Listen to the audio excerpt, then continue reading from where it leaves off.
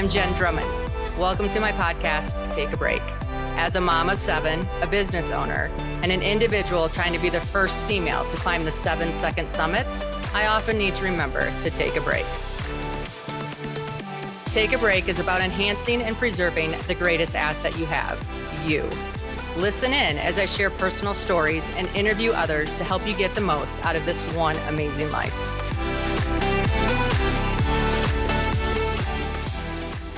So today I have Gabby Reece on the podcast, author, mother, athlete, entrepreneur, all the things, right? We talk about what it's like to connect to our inner wisdom and to navigate life and to say, hey, how far can we take this? Where can it go? Being loose with our concepts in the beginning. And then as we start finding momentum and purpose and passion, honing those in tighter and deeper and harder, which then allow us to pursue and achieve so much more.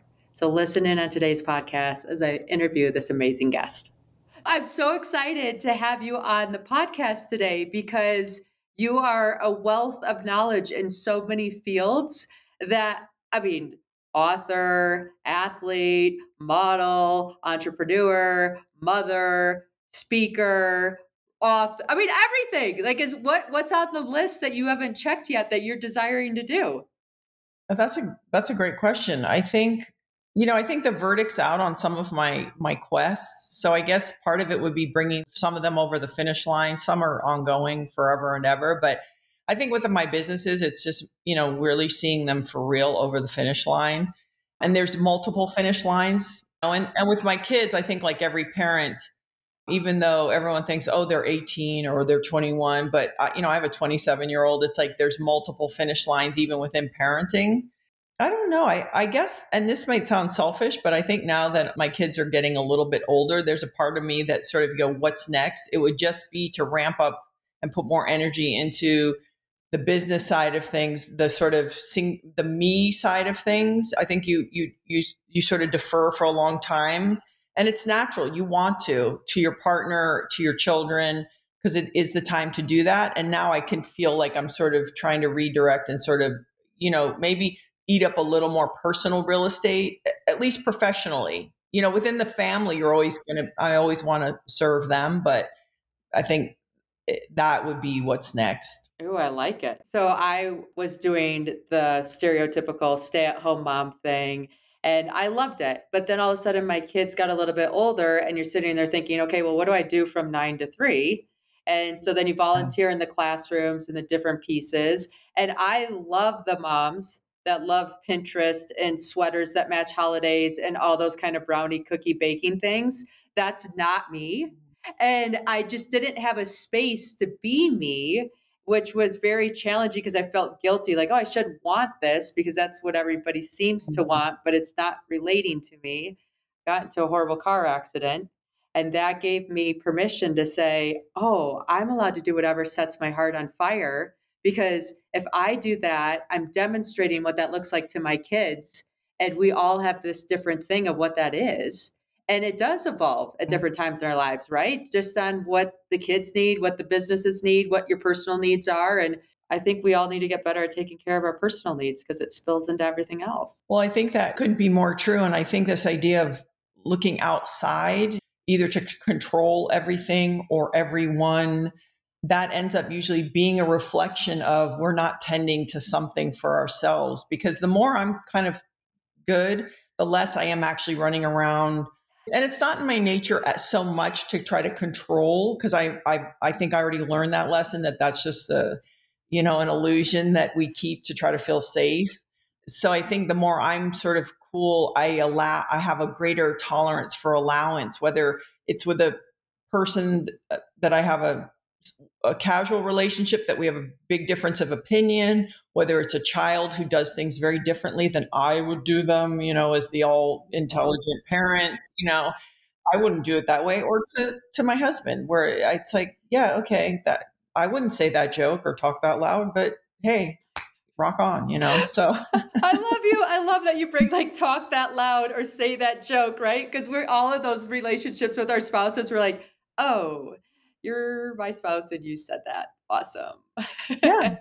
Yes, And I heard a great saying that if you're in a partnership, right, if your partner wants to sing a song and stand on the table, that your job is to get the spoons and the knives and play the water glasses for them. Oh, I love that. And and just to keep reminding ourselves, like, hey, that's what we love about people, or that's how we learn, is that we're not the same. Right, right. How was it? Because I look at your career path. How did you transition from athlete to mother? Because you played volleyball pregnant, you were big with Nike at the time. That's a huge transition. I One thing was fortunate for me is maybe I didn't wrap up my all of my self-worth and my identity in being an athlete. I think Okay. I learned a lot, maybe because I was late to it, so it wasn't always my thing. Like, I Yeah, was always true. tall. That was unavoidable, but sort of, I don't know. I think, and growing up in the Caribbean, I think identity wasn't pushed on us as much. Like, you have to be something and do something. And so I think that kind of, you're just a human being, and I'm exploring this right now and I'm exploring that. I think that was very, very helpful. And that's probably carried into the whole business pursuits too, right? Like, hey, now we're going to get into like the Laird coffee creamers and all those fun things. And you guys did that together. And then you have the XPT, which I really want to talk about the XPT because I've been researching that. That's your baby with your hit exercises that you've coined as well. And has all of this been, Yes. hey, this is exciting to me, I'm going to pursue it, and you don't have, we talk about getting things to the finish line, but it seems like you're very open to the flow of how they're unfolding as well. I think it's a interesting thing of sort of like a, rack focus, right? Like, super close, tight focus way back.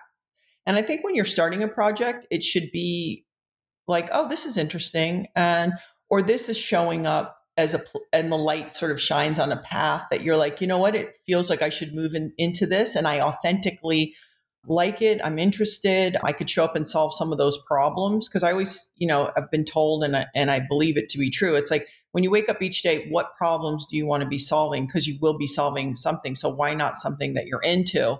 And I can say that for personal relationships or other. It's like, and then I think as you start to get into it and you get more information and you understand it more, then maybe it becomes about being more strategic and more kind of driving it in a direction. But I don't think to be transactional or to always have a reason why you're doing something in the beginning maybe doesn't allow for the thing to blossom, to be like, oh, wait, do I even want to do this? And then once you get into it, you go, oh, I'm learning about it. I'm learning about shelf velocity on product. I'm learning about, margins and all these things. Then you start to drive, but not ahead. And listen, that's maybe why I'm not as successful as maybe certain people, like, meaning like, there are people who pursue a business and they come from Wharton and they understand kind of all these things that buckets you have to tick to make a business successful. So everything is modeled around that. So I understand that too. But if you ask me personally, as somebody who is more of an entrepreneur, and you take your lumps in a really different way for that, because there's a naivety sometimes to things. But that's sort of how it has shown up for me over these years. So the company now, right? The coffee creamery and all the different products there. I actually used it this morning. If anybody wants to know, the vanilla creamer is fantastic. With that, yeah, I mean it is. It's awesome, right? What when you guys took that public, how was that process? Because that's a whole different monster of, hey, this is something that I need to keep enough energy in my body to do my sport that I love. Now all of a sudden I'm selling it. Now all of a sudden I'm taking this public.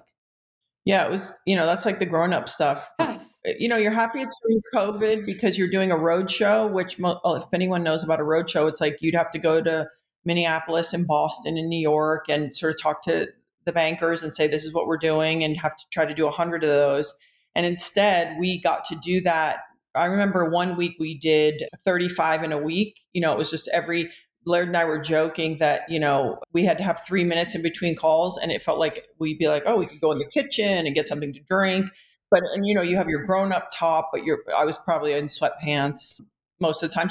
So I think what was cool about the road show and then going public in September of 20 was we'd never done that before. So you sort of go, hey, in my life, the chances of me ever doing this again are probably very close to zero. And I'm going to take it in as a really unique experience and a learning experience, a hard experience. And then also the things that come along with now having a publicly traded company in a market that's not great for, consumable good products. The lessons keep coming, but I'm glad because I that wasn't never the intention. So it's really cool that you get to go through it. But I also understand why older, wiser business guys that we are friends with were like, "Oh, you're going to go public." It's like because they know it's expensive to keep the cost of keeping a company public. Now you're reporting how you're making decisions, all these things. It's very interesting.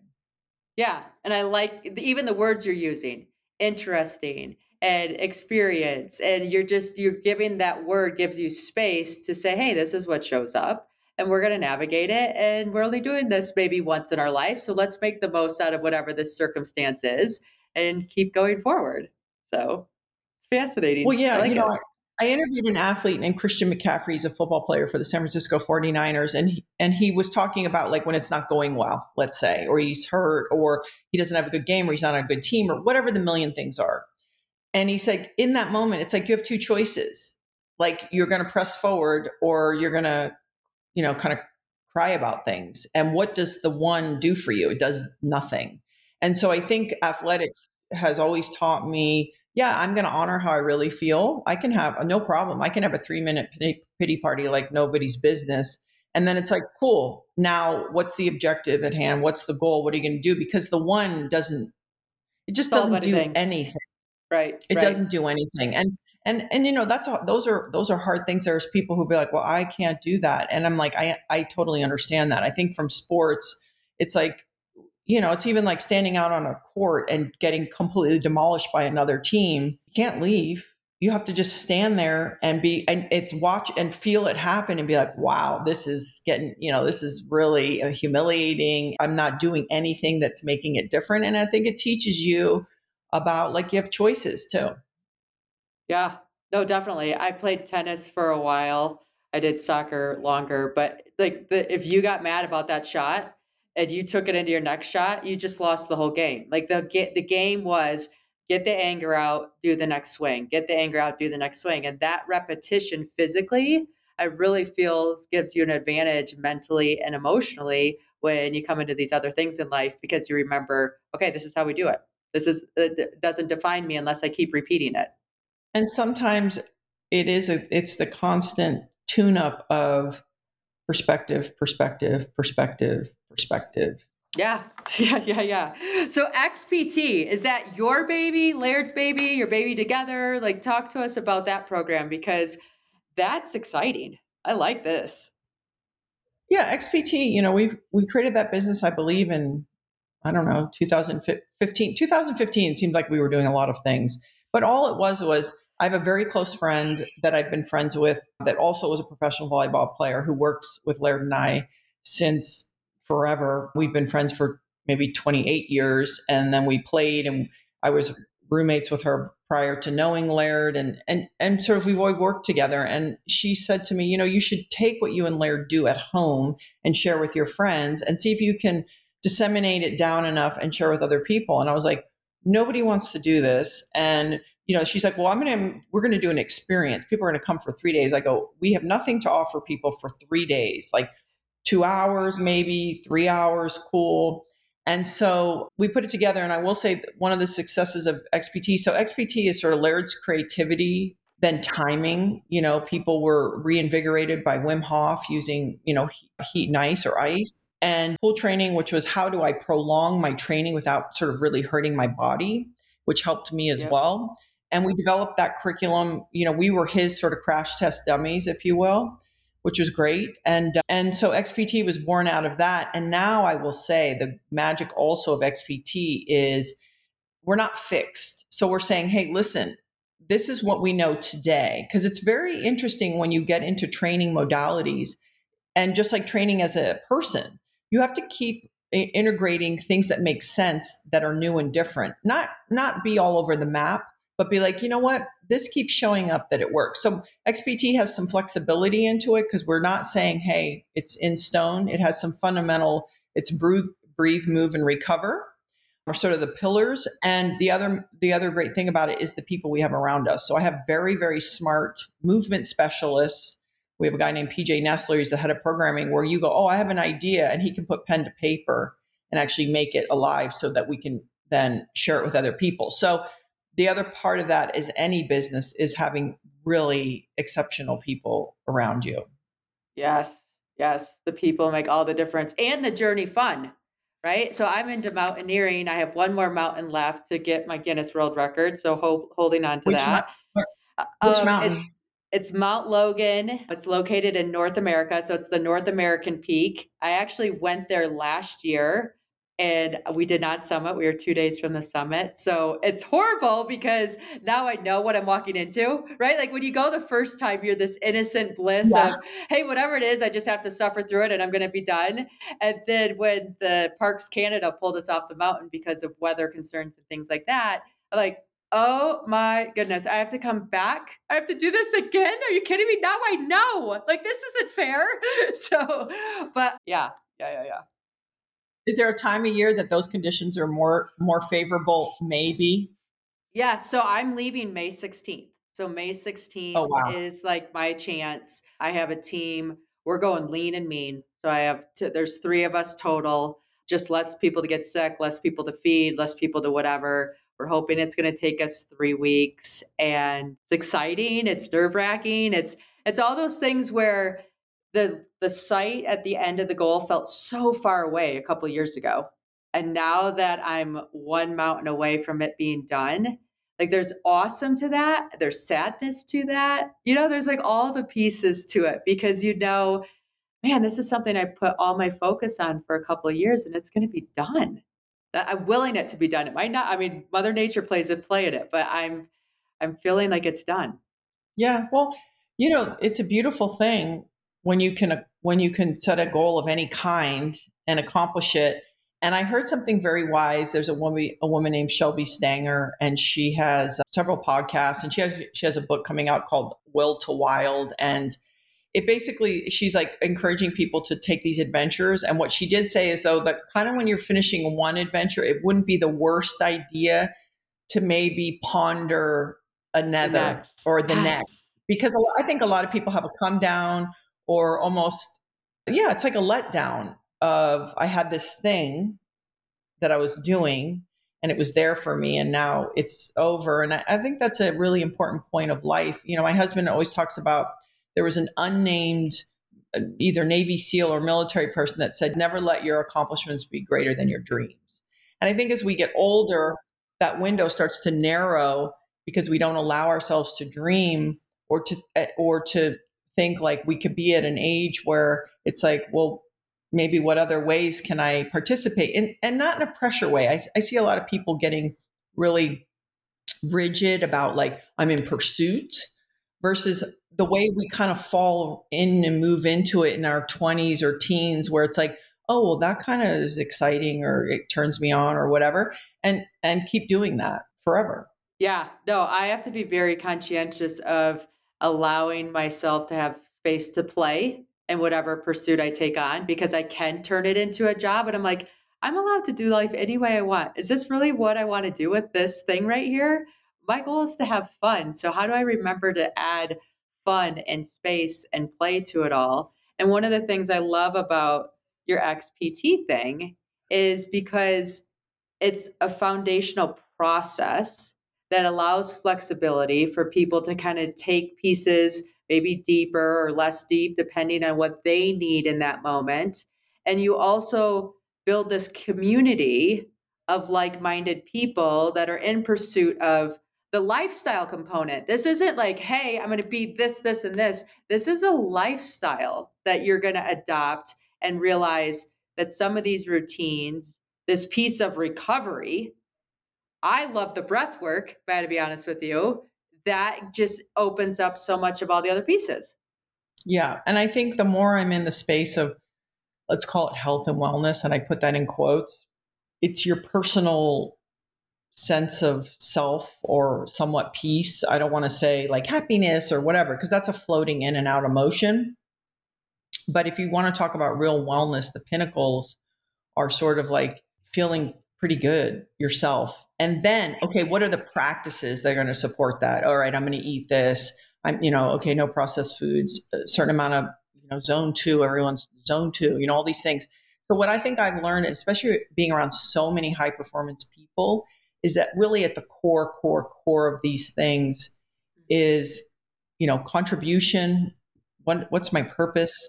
Connection with people, meaningful relationships. Doesn't mean a lot of them. It could mean just a few. And then, like, okay, these next layers. All right, what am I eating? When do I go to bed? What thing am I wearing that tells me about my, whatever, my resting heart rate, or, things like my heart rate variability. So people sometimes put all of that in front of what I'm seeing anyway. Things that really I think are we have to almost start there. And they're harder in different ways. They're not as sexy. But I think if we can land on there first and work out from there, it tends to be easier to pursue this And lifestyle. it's hard because the shiny pennies of the stats and the numbers and all that kind of stuff, right? I mean, it gives you the feedback, and that feedback gets addicting. And we have to watch the feedback in all areas of our life because I know when I was working, you knew what worked because you got feedback right away. All of a sudden, you shift into mom mode and you have no idea what's working. You're like, we're going to maybe never know, but maybe in 20 years from now, some of these pieces are going to start playing out. And I feel having that combo as a female of, okay, I know how the number piece work. I know how it feels to just hold space and allow what unfolds to unfold. And then figuring out that balance to carry you forward in all your pursuits is definitely something that I'm always kind of keeping tabs on to make sure I'm not getting fed into the other thing. It's a very good point and distinction between, immediate measurements, like, oh, this is working, and that notion of holding space and allowance and being okay with that. And, that the arc on the story can be so long. And also simultaneously, it's funny, it's like even marriage. I've been married a pretty long time, and is also viewing, like, I have friends that were married a very long time and then weren't married. And I'm like, yes, but that was a success, right? So I think sometimes we think unless the arc finishes where we thought, that maybe, oh, well, it's a failure. It's like, well, no, that isn't. Like I always say, if I wasn't married by tomorrow, I've had a very successful marriage. We loved each other. We were nicer to each other way more than we weren't. We handled some tough times pretty well. And so I think that there's another part of that too, which is like making space, but also recognizing successes, even if they look different than, what we started. And I could say that with work, with, relationships. I have friendships, even some friendships that maybe we're not really in each other's lives anymore, but for that time it was a success. Yeah, it's a dance though. And the other thing about fitness that I want to bring up too is like, sometimes people think it's, when you talk about shiny pennies, not only the metrics, but the appearance, right? It's like you have to look a certain way and then you're fit. It's like, well, have you ever met like a channel swimmer, or like somebody who's, it's like they're built actually to do that. And if you just saw them, you wouldn't go like, oh, he or she is like ripped. And usually it's women. But if you and I went into a, 50-degree weather with her, water, and said, okay, we're going to for 8 hours, you'd be like, tap out. So I think the other thing is, the definition of people, for them to be really careful about what are they Oh, measuring so that makes good. them healthy I and did fit. an interview with Karen Dillon. Karen Dillon worked with Clayton Christensen, who wrote the book How Will You Measure Your Life, a famous Harvard professor. And just checking, like I had a birthday a couple of days ago, and just checking in with yourself, like, how am I going to measure this next year? What are my what are my goals? What are my achievements? What's my purpose? Where do I want to be? And knowing that from an internal level allows you to really push back on what the external environment might be trying to force upon you. And I love when we just stop and say, who am I? What am I here to bring or to share or to like broaden in this world? And I love that. Well, no, I mean, it's true. I mean, listen, I'm 6'3", 180 pounds. I will never be a size 2. It's the way it is, right? So I think it's really important for all of us to, it's the notion of in this moment, like even wherever we are, like, do you have a newborn child? Did you just get out of a divorce? Are you starting a new job? In this moment, how can I be my best? And for people to be honest with themselves, right? Like I have the dual thing of like grace and you're not going to hack your way there either. Like, let's cut the shit. It's going to take a certain amount of work, period. So I think it's kind of sliding in and out of those tones all the time. With the recovery methods of XPT, right? What are your favorite pieces of that? I'm the worst because I'm a worker and I don't see value in things unless I'm like, oh, it's hard. It's like Laird is so good at, he uses the breathing like nobody's business. He does heat and ice constantly. So for me personally, I would say I really think the sauna, getting into hot, is very good for my recovery. In a perfect world, I would say that breathing is a very powerful tool in the sense that you can do it anywhere. It's free, and if and it's part of the essence of life, right? The breath. And so I think it's understanding how to use that as a tool, whether it is to recover, to downregulate, to get ready for a stressful situation. So I would say that it's a, even though everyone's talking about it all the time, and there's a reason it's an ancient practice, is because it is such a powerful source. So the heat is the king. What I seem to have the most time for, and then I would say the breath. God, I'm so glad you didn't say ice baths. Okay, so I understand the benefit of ice baths, but I tell you, I prefer the heat all day long than the ice baths for me personally. But the breath piece is You think you're huge. the only one? Yeah, I know. I'm like, I know, embrace discomfort, embrace discomfort. I'm like, I give myself discomfort 1,000 ways a day. I don't know if I need it in the shower, but it helps. I was going to say also, I've begun to add this as a caveat. If people lift weights, don't go into an ice tub right after.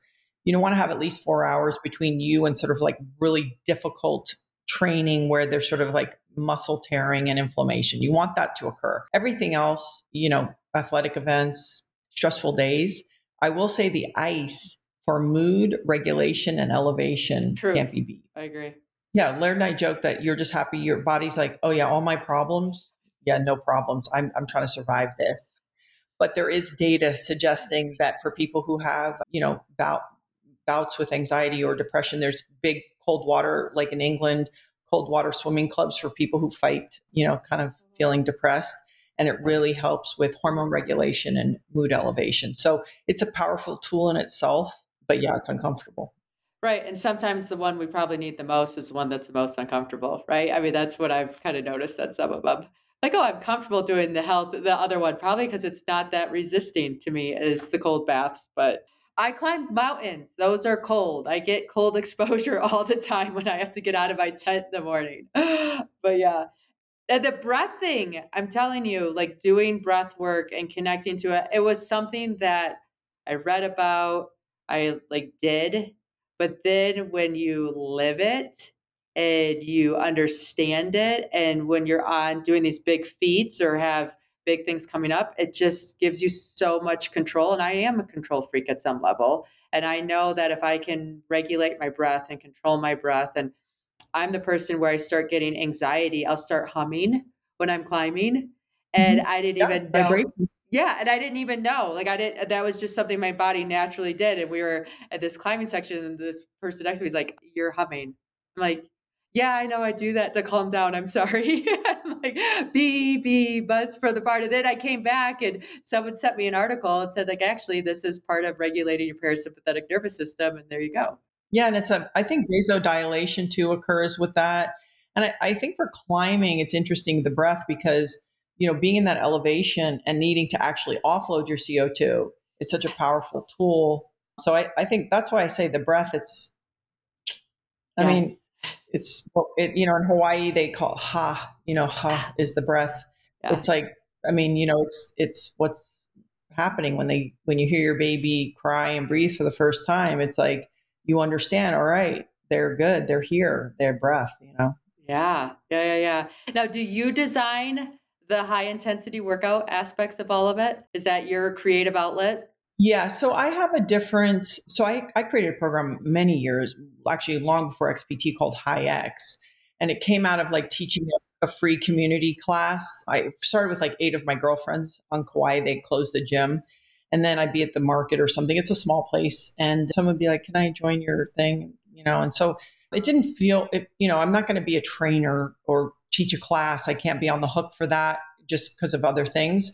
But I could do it as a community service. So there's, sometimes 80 to 100 people. I charge everyone $1. So they were on my insurance. And I used it as a classroom because I used to joke, but not really, with them that it was not a democracy. It was in fact a dictatorship. And so I really learned, and man, I went to school quick because you have 80 to 100 people and you have to organize them all and you have to make it different each time, but sort of doable and modifiable, whatever level you were at. I had 17-year-old girls. I had 35-year-old very fit men. I had 70-year-old women. I had a variety of people. So High X is really came from this community service. It was not an intention to put something together, but it is something that works very, very well. And listen, if anyone ever says, we always say, hey, if someone talks about absolutes, like run for the hills. So it is a thing to do. There is not one thing to do, but it is a very good for people who don't have time, they get bored, they need accountability, and you sort of get time under tension. So lifting weights, you get cardio, you get some mobility, your proprioception and balance, and you get it done in sort of an hour and under.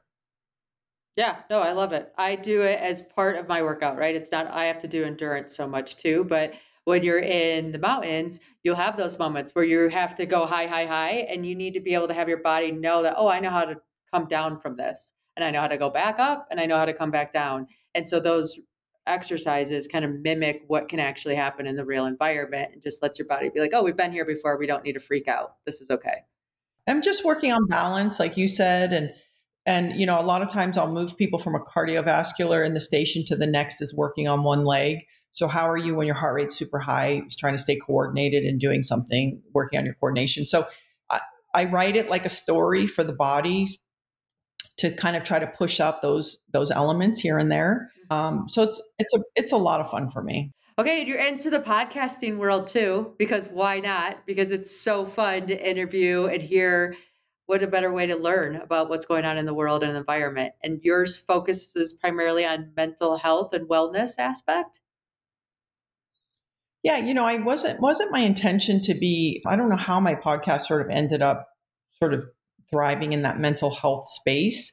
What I'm trying to do is take kind of the sharp end of the stick of people in performance, whether they're psychiatrists or movement people or doctors of psychedelic controlled trauma resistant treatment, whatever it is, and say, okay, these are the best in class, but let's bring it down to a 6th grade level so people can really understand it. Because my thing is, people maybe who get to live the way Laird and I get to live, they're taken care of.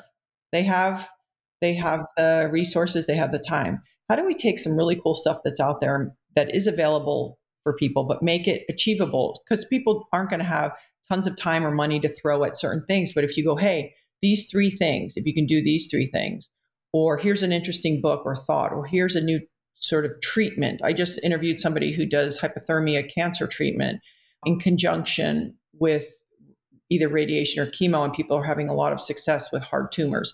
So it's just kind of trying to say to people, hey, this stuff is out here. If any of it turns you on or could help you or serve you, it interests me. And like you said earlier, it's forced learning. So it keeps me also having to stay progressive, not, well, I know something and then I live and die on the very small amount of information I have, because that's actually dangerous, right? So it's to be continuing to have these conversations and connecting with people. And since the early 90s, I interviewed athletes a ton for TV, and I always loved the learning. And so now I've just branched it out to sort of, even a bigger and really smart group. Yeah, well, just always remaining a student. And when you have somebody coming on, you have to be ahead of the game so that the interview is good. And I like that. I like that strategy to stay young, Gabby. That's what you're doing. You're staying young there. It's perfect. Or yeah, not to get a fixed idea, because I could naturally, I think I could easily be a person, because there is a natural rigidity about me that I have to find ways. It's like I tell people, listen, it isn't about wanting to do everything all the time. It's about creating an environment to be successful. And so I just have to also understand or try my best to see all my blind spots and say, okay, where would you set up like concrete? How do you avoid that? And this is certainly one of the ways that can help me from thinking I know anything. I like it. It's self-awareness at its finest, saying, okay, here's who I am as a default human. Here's how I want to be better. And here's what I need to do to make that happen. Okay, so 10 years from now, we connect again. What's happened that made you feel like, oh, wow, this is a great decade? Laird and I still, like each other. Yes. That, if we enter the same room, that we smile instead of grimace. That feels really important. That I feel healthy and strong. And, my whole thing is, and I hear a lot of people talk about as they age, they start to feel invisible. There was a great book called Strength to Strength by Albert C. Brooks. And he talks about, jumping from one sort of strength to the next. So as I get older, I think the idea of continuing to learn, but also either to mentor or to help or support other people in the journey, I think feels, and there's a lot of science that shows like people having a sense of purpose or satisfaction in their life is when they have contributed. So having enough still selfishness to be like, I have my work and I have, the things I do, my kids will be long gone by then, that's still occurring, but that also I'm making more time and space maybe to help people that are in an earlier part of the journey, when I can. And certainly to have XPT continuing to thrive. And my hope for Laird Superfood is that it becomes more of a staple, an alternative for things people are already doing. One thing I've learned about wellness and health and all these things is we're just asking people to exchange. We're not asking them to add one more thing, just to exchange if it suits their lifestyle and they enjoy it. And so to continue to do that and quite frankly, to make that thing more beastly. I'm interested. I'm not, it's not all Pollyanna, nice, la, la, la. I like to win. I like to be successful because to me, then that's an indication that we're on the right path. And I feel the superfoods and all that is getting a lot of press and it seems to be going more mainstream as time evolves. Here's how I was introduced to it, just to let you know, because it's kind of fun to hear where it all happens. COVID happened and I live in Park City, Utah. I have 7 kids. I kind of got a vibe that it was going to shut down a ski race. So I called the nanny and I said, hey, listen, I think they're going to cancel school tomorrow.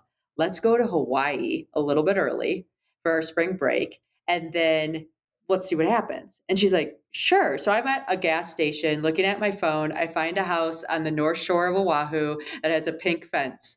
Like, we're going to a house that has a pink fence. Are you kidding me right now? So I booked the place. Lady said, yes, you could come in on Saturday. We send the kids to school on Friday. It's Friday afternoon. We have no sign of school. Like, I told the nanny, I'm like, I jumped the gun. I thought they would cancel school. They canceled the ski race. Why wouldn't they cancel school? Blah, blah, blah, blah, blah. And then 2 hours later, they canceled school.